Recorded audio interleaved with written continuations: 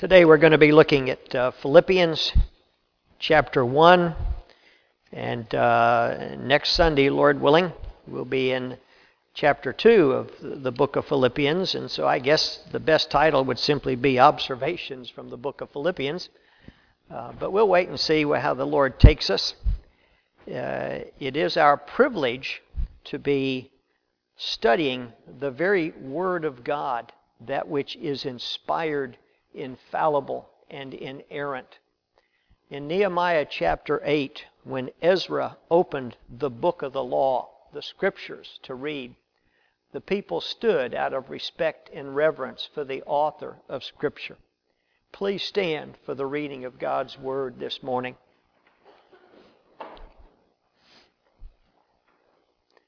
I'm beginning with what we in the English call verse 19. Please understand, when the Scriptures were penned under the inspiration of the Holy Spirit, there were no, hey, this is verse 19, this is verse 20. That came hundreds of years later for our benefit, but tragically, sometimes that breaks apart phrases. I'm beginning at that paragraph which says, yes, and I will rejoice. And then we get the number. So don't worry about the number. Let's look at the Scripture.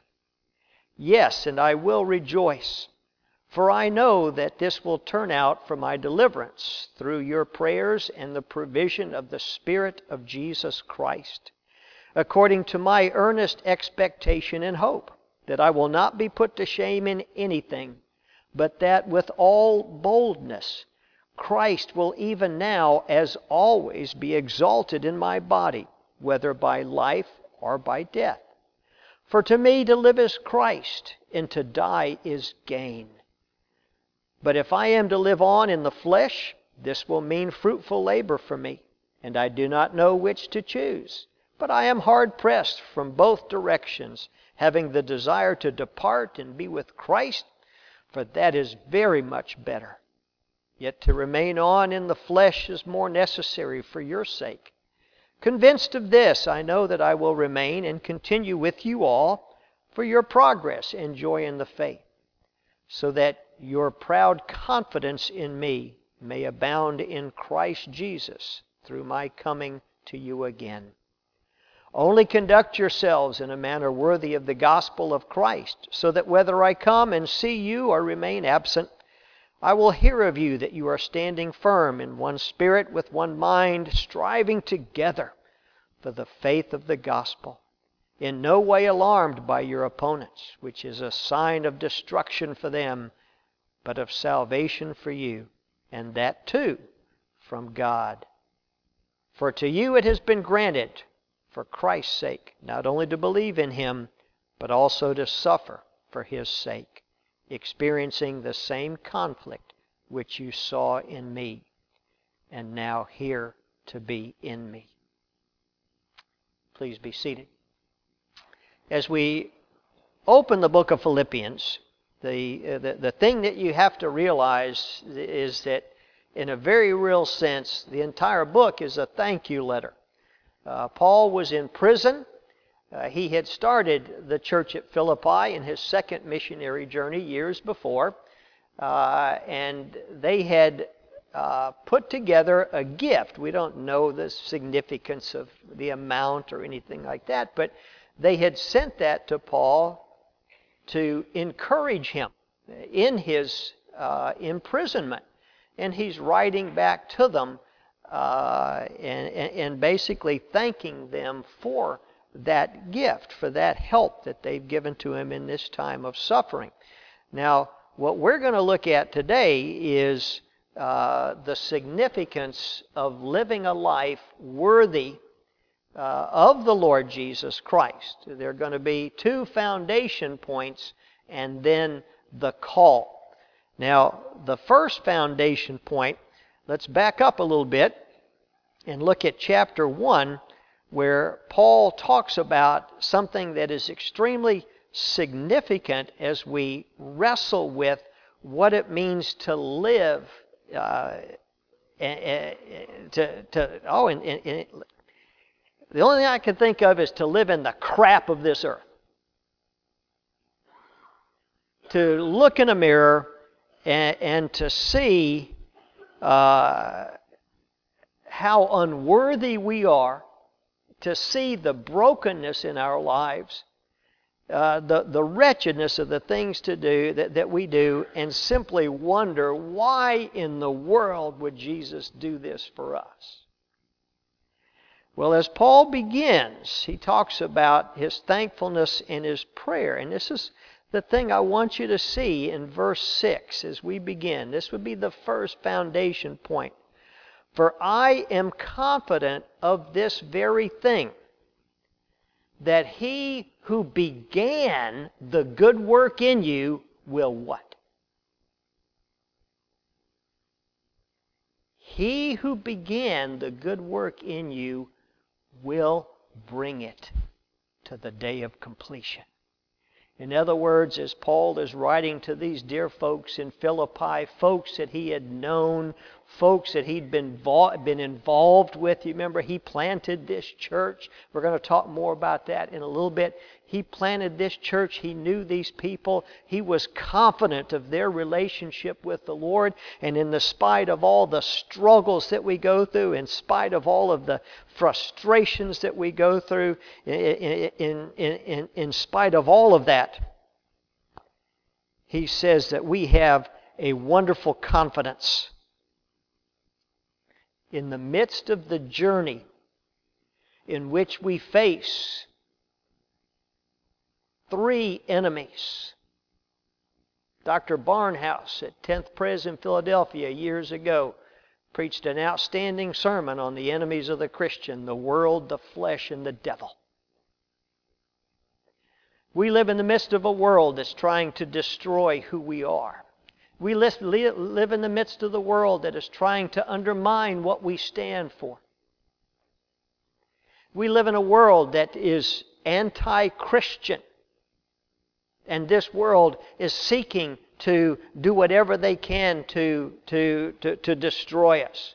That would be the world, those outside of the kingdom of Jesus Christ. They're the enemy. But by God's grace, and I'm going to talk about this in a little bit, maybe the enemy can become part of the army.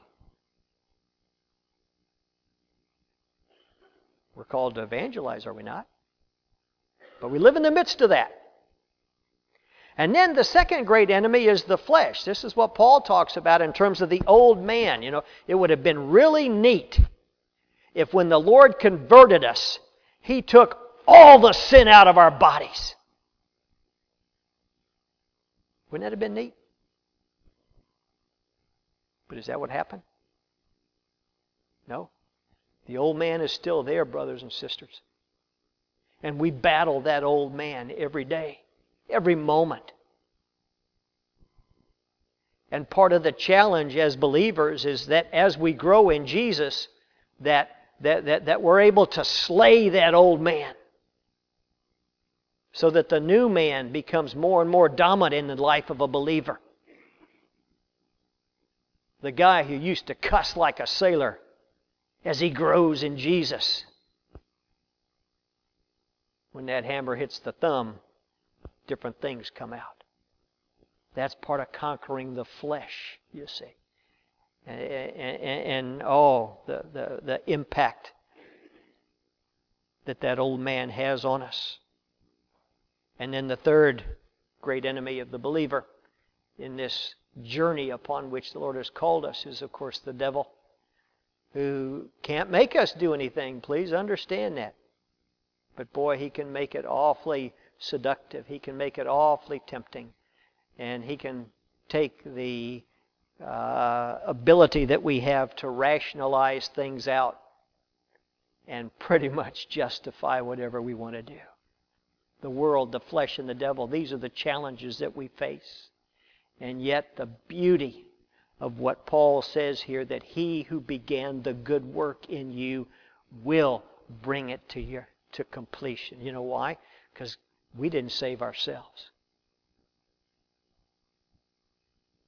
As you wrestle with the Scripture, the first thing you've got to realize is God in His grace chose for Himself a people Read Ephesians 2. Read Ephesians 4. God, for no other reason than He chose some to make His, began that good work. The doctrine of election. Why did He choose some and not others? I don't know. But by God's grace, I know that He chose me. And that's the beauty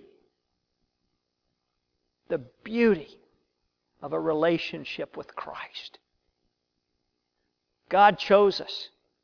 Secondly, Christ died for us. There's not a single thing I can do to add to my merit. There's not a single thing to do that I can do to justify my salvation.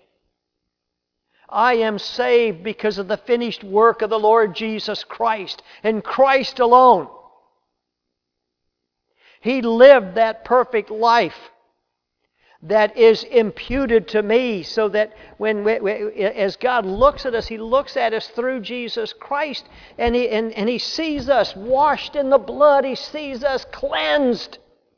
He sees us as righteous, not because of what I've done or because of what you've done, but because of what Christ has done. I'm chosen by God. Christ's finished work earned that salvation for me. In fact, in the book of Colossians, Paul actually uses the word qualified. You know, if this is God's standard, this is where I am, and Christ's work qualified me. He brought me up. Chosen by God, redeemed by Christ, Christ's finished work. And then that finished work, by the way, a one-time event, earned my salvation. And then in my own or your own personal time, God applied that work through the work of the Holy Spirit. John 3, Nicodemus comes. How do I be born again? The Spirit. The Spirit applies that finished work. So we are saved by God's having chosen us, Christ having redeemed us, and the Holy Spirit having applied that. And that's when we see, with eyes opened and hearts changed, the fact that I am a sinner and that I need Jesus Christ. And when I flee to the cross, and the beauty of Pilgrim's Progress, when he flees to the cross and he looks on the cross, that heavy burden on his back just falls off. That's the beauty of the gospel. And that's the first foundation point. He who began the good work will bring it to completion. Now, please understand, that doesn't mean that I just, let go and let God. He did it all. No. Part of our response is we love Him. And because we love Him, as Jesus said, if you love me, you will do my commandments. So there is a life in response to the gospel that is to be lived. But there again, that's where the journey comes into play, and that's where the crap comes into play. That's when we stumble and we fall and we get frustrated. But brothers and sisters, never lose that sense of confidence. Because He who began that good work in you will bring it to the day of completion. The second foundation point, Paul makes the statement as he's wrestling with his own life. You know, he's talking about, I'm wrestling with whether I want to remain or whether I want to go to be with the Lord. You know, but he was an older man at this point in time, and we don't know all of the physical sufferings that he had had, but he was ready to be with Jesus. Okay, you remember that in the reading? He said, "Man, I'm not sure what to do. You know, it's so much better to be here, but I think the Lord wants me to stay here," and all this kind of stuff. Well, we have to remember that as we wrestle with this phrase, to live as Christ and to die as gain, First of all, let me start with the back part of it. Obviously, death is gain. For the believer, that is the great reward. My journey is over. And the Lord has called me home. Or as Stonewall Jackson said, let me cross over the river and rest on the other side. That's the reward for the believer. To know that death is not an end. What's interesting, as you wrestle through the New Testament, whenever it talks about the death of a believer, do you know what word is used? Lazarus is asleep. Not Lazarus is dead. So the picture you see of something that is temporary, something that you go through until you wake up in the arms of Jesus. Yes. And even as we wrestle with what Paul says in 2 Corinthians, now we see through the glass darkly. There'll come a time when we'll see it clearly. You know, we have no concept of what heaven is as human beings who are not infinite, eternal, and unchangeable. We can only understand things based upon concepts that we've experienced or had some kind of contact with. And I really don't care much about that movie, but we don't know anything about heaven until we get there. But we know that Jesus is there. And so we'll be with Jesus. And that's gain. That's what Paul's talking about. Man, I'm ready to be with my Lord. I am tired of this fleshly body. I am tired of the labor through which we're going through here. In fact, I'm tired of getting beaten up and stoned and all these things. I'm ready to be with Jesus. But until that time,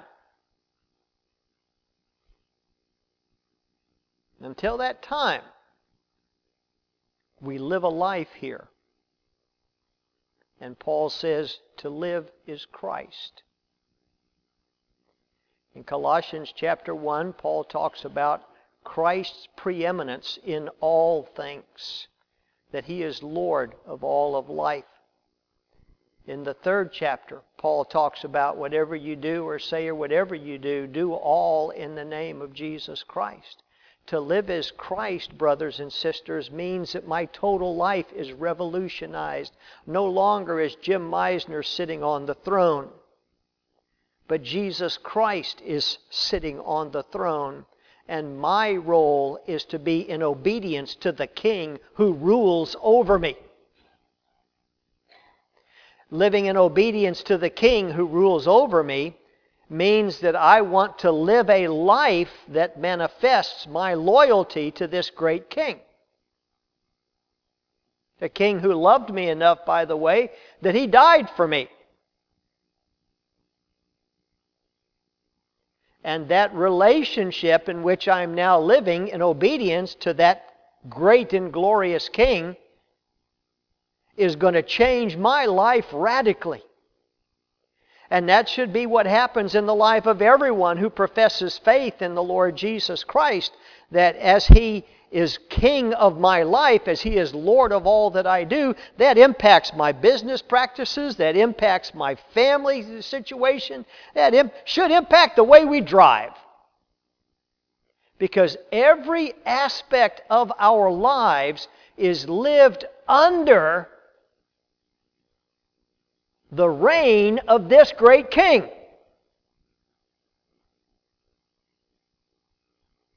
And I am obligated, because I love Him, to want to live in a manner that He wants me to live. I find that out through the Scriptures. As I spend time in the Word, I understand what He wants me to be and what He wants me to do. And so my life becomes one of obedience to this great King. That's what Paul's saying when he says to live is Christ. He said, oh, what a better way to live than to live under this relationship. What an exciting way to go through this journey on earth than to know that I'm doing it with Jesus Christ. and that Jesus Christ is impacting all that I do, and that my life is being changed because of His rule and because of His reign. So to live as Christ, man, what a blessing! But to also know that at the end of this journey, the blessing is greater. That's part of the reward. I once heard a speaker, Joel Niederhood, you'll remember that name, who great champion of Christian schools in the Christian Reformed Church. He was their radio broadcaster for years, one of the greatest preachers I've ever heard. And he was talking about Christian education and the challenge of Christian education. And he was saying Christian education is tough, but you have all eternity to rest. The Christian life is tough. Anybody who believes it's easy to be a Christian, I'm not sure they even know Jesus in the first place. Christian life is tough, brothers and sisters. But always remember and never lose sight that we have all eternity to rest with Jesus, to live as Christ, to die as gain. That's the second foundation point. And that brings us to Paul's exhortation to the people to conduct themselves in a manner worthy of the gospel of Christ. Well, let's think about the church at Philippi for a minute. Church at Philippi was founded in Paul's second missionary journey. He and Silas, I remember Paul's first partner was Barnabas, and he and Barnabas got in an argument over Mark. Mark was Barnabas' cousin, had traveled with them on the first missionary journey, but couldn't take it. Maybe he was a mama's boy, who knows. Couldn't take it, went home. And so Paul and Barnabas continue on that first missionary journey. God blesses them. Churches are established. Congregations are flourishing. Years later, Paul and Barnabas decide, hey, let's check on these churches that we've established. Let's go back around and see how they're doing. Well, guess who wants to go? I want to go, says Mark. Paul says, no way. Barnabas says yes. So they end up dividing. Paul takes Silas, Barnabas takes Mark. They go to Cyprus, which was Barnabas' home. It's interesting, at the end of 2 Timothy, the last letter that Paul wrote, he writes, send Mark to me, for he is very useful. See, guys, people do change. Folks do grow up. So don't ever lose sight of that. This Mark that is mentioned is also the Mark who wrote the second gospel account as he transcribed Peter's discussion of the Lord Jesus Christ. So Paul and Silas go on this second missionary journey, worked their way through Asia Minor, what we today call Turkey, crossed over, came down into Macedonia to come to Philippi. Hadn't been to Philippi before. Of course, this Philippi was named after King Philip, if you know your Greek history, the father of Alexander the Great. In Philippi, they spend a couple of days there, and so they go to the synagogue on Saturday because there was a Jewish community there. That was their common practice. They would go there, and that's where they would begin to share the gospel with people. And in their preaching, we find that Lydia is converted. If you got an opportunity this afternoon, turn to Acts 16. This is where the account is found. And through the preaching of the gospel, Lydia is converted. Now that's interesting, as the word is preached again. This is God's inspired, infallible, inerrant word. We're told in 1 Peter that this is what causes us to be born again. That's where Peter makes the statement, quoting from Isaiah, all flower is like grass, the flower of grass fails, but the word of the word of our Lord will never fail, will abide forever. I kind of messed that up. Let me get it exact for you. Sorry.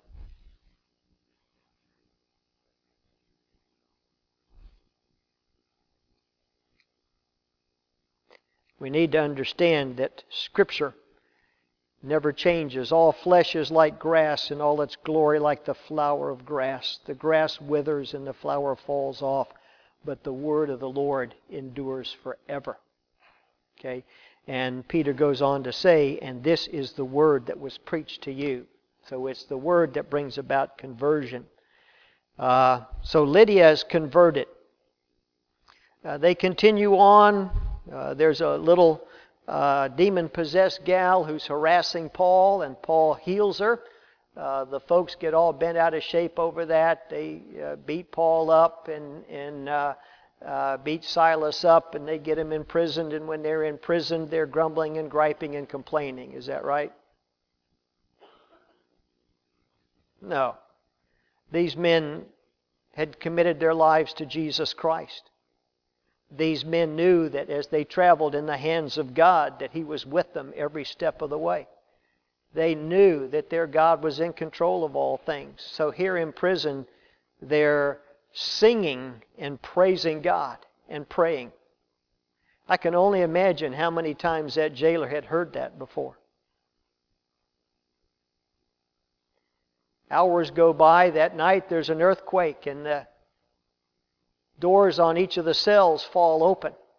The jailer comes and he finds out, my prisoners are gone. And in those days, the jailer was responsible for each of the prisoners. And he knew that his life was forfeit. And he pulled out his sword. He was about to plunge his body upon it. And Paul cries out and says, "Hey, we're still here." Again, my mind goes, I bet you he'd never seen that happen before. Talking about the jailer. Here were two men who were committed to the Lord Jesus Christ. Here were two men whose lives were totally different than everybody else around them because of their love for the Lord Jesus Christ. Here were two men who obviously trusted in something greater than any Roman god of all the multitude of gods that they had. Here were two men who were very different. And when the jailer sees that Paul and Silas were still there, his response, brothers and sisters, was, "I want what you have." That's modern day vernacular for what he said. But he wanted to know how to be saved. Why? Guys, he looked at those two men. And those men were different in the midst of trial. The comfort, the peace, the security that these men had. And he wanted it. And as the story goes on, that's when Paul and Silas went to his home, and we see a whole household baptism as they come to a saving knowledge of Jesus Christ. Guys, that's how the church in Philippi started. That's how Jesus Christ grows His church. I'm not a big program guy. So I'm not really committed to all these things that come down the pike that may seem to work for a while. And I understand the sincerity behind them, and I understand the intent and all that kind of stuff. But brothers and sisters, the thing to me that I believe is what impacts a community and what grows a church is the life of each individual believer.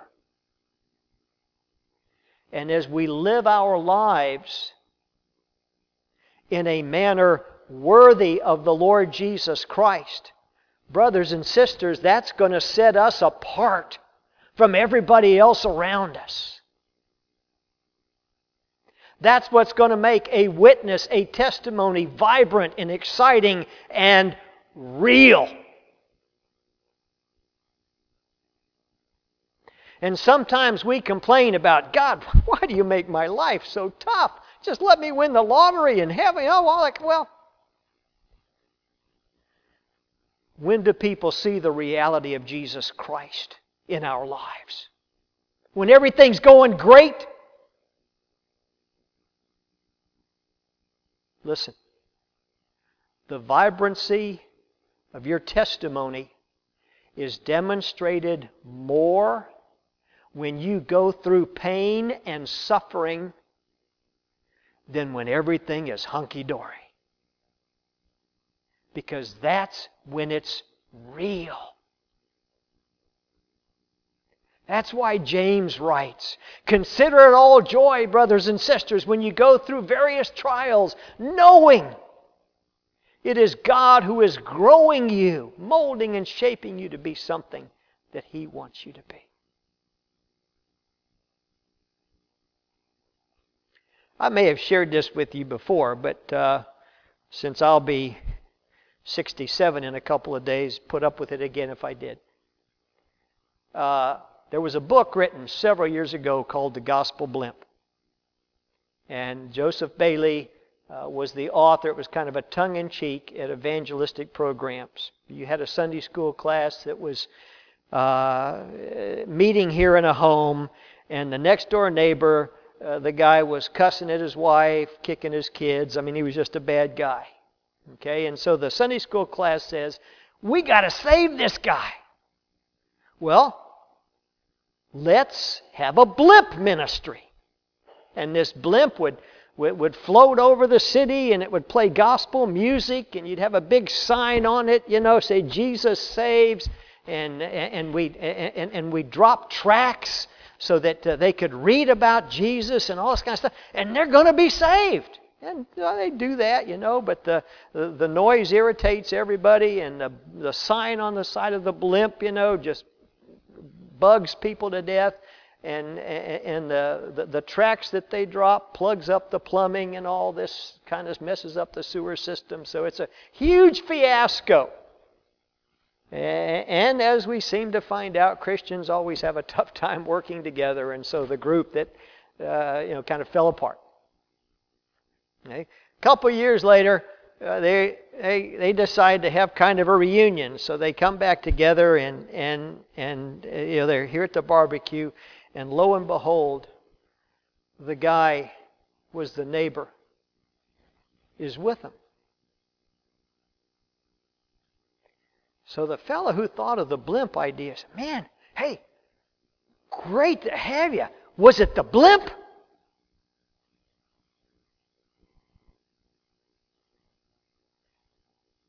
The guy said, "No.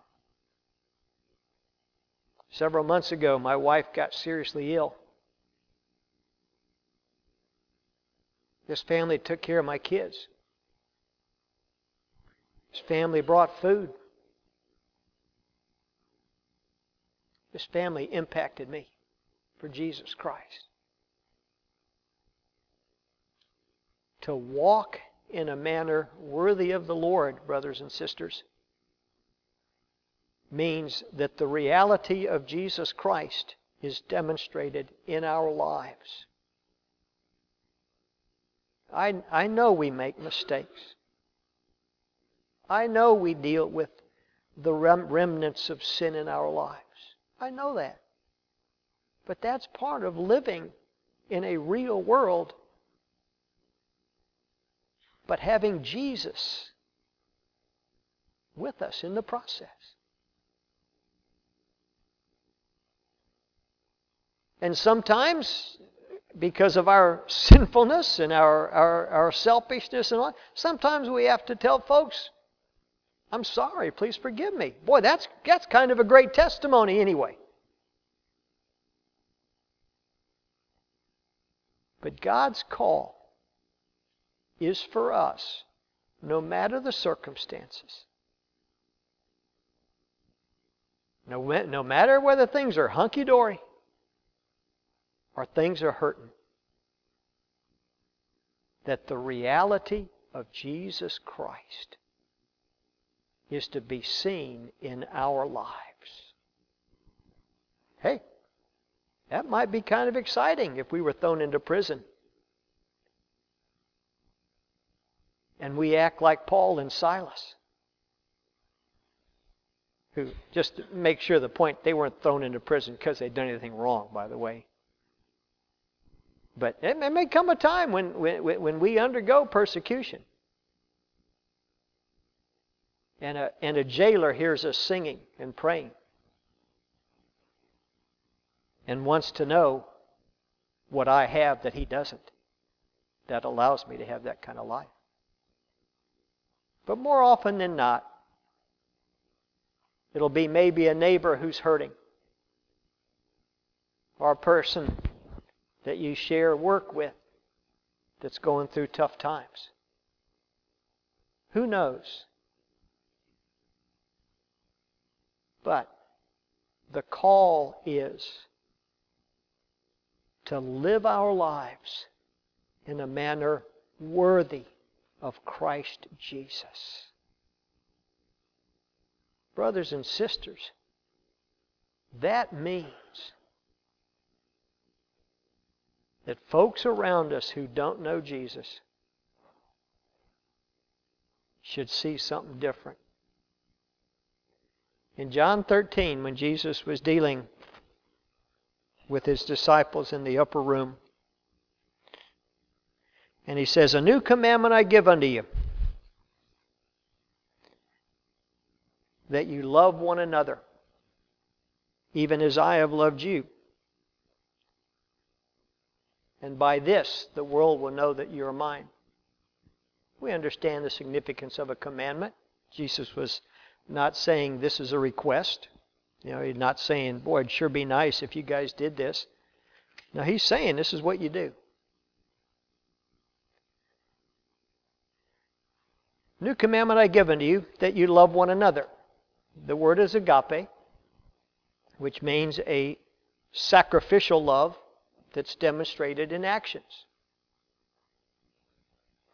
A new commandment I give unto you, that you love one another, even as I have loved you. So he's the model. Just earlier that evening, he had washed the feet of his disciples. You remember? He, the Lord of the universe, got a towel and got some water and washed the scummy, filthy feet of his disciples. But then probably the scariest part is when he says, "And by this the world will know that you're mine." Okay? Greatest testimony is not, to me, an evangelistic program. Oh, I can appreciate them, but to me, the greatest testimony in the world, brothers and sisters, is a person who loves Jesus, who lives it out in everything that he does. Remember, Jesus is Lord of my life totally, not just 95% of it, totally. People see Jesus in everything that I do. And may, by God's grace, they want to know the Savior because of that. Let's pray.